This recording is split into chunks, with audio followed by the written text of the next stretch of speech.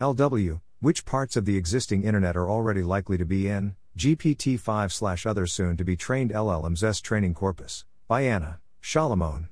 Welcome to the Nonlinear Library, where we use text-to-speech software to convert the best writing from the rationalist and EA communities into audio. This is, which parts of the existing internet are already likely to be in GPT-5/other soon-to-be trained LLMs training corpus, published by AnnaSalamon on March 29, 2023 on Less Wrong.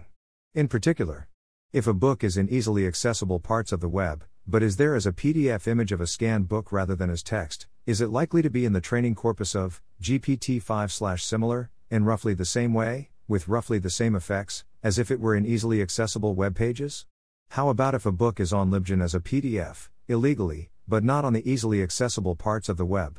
How about if the ideas are in a video, for example a podcast? Is GPT-5/similar likely to process the text content of a video in roughly the same way if there's only a video, compared to if there's a video and a transcript? Thanks for listening. To help us out with the Nonlinear Library or to learn more, please visit nonlinear.org.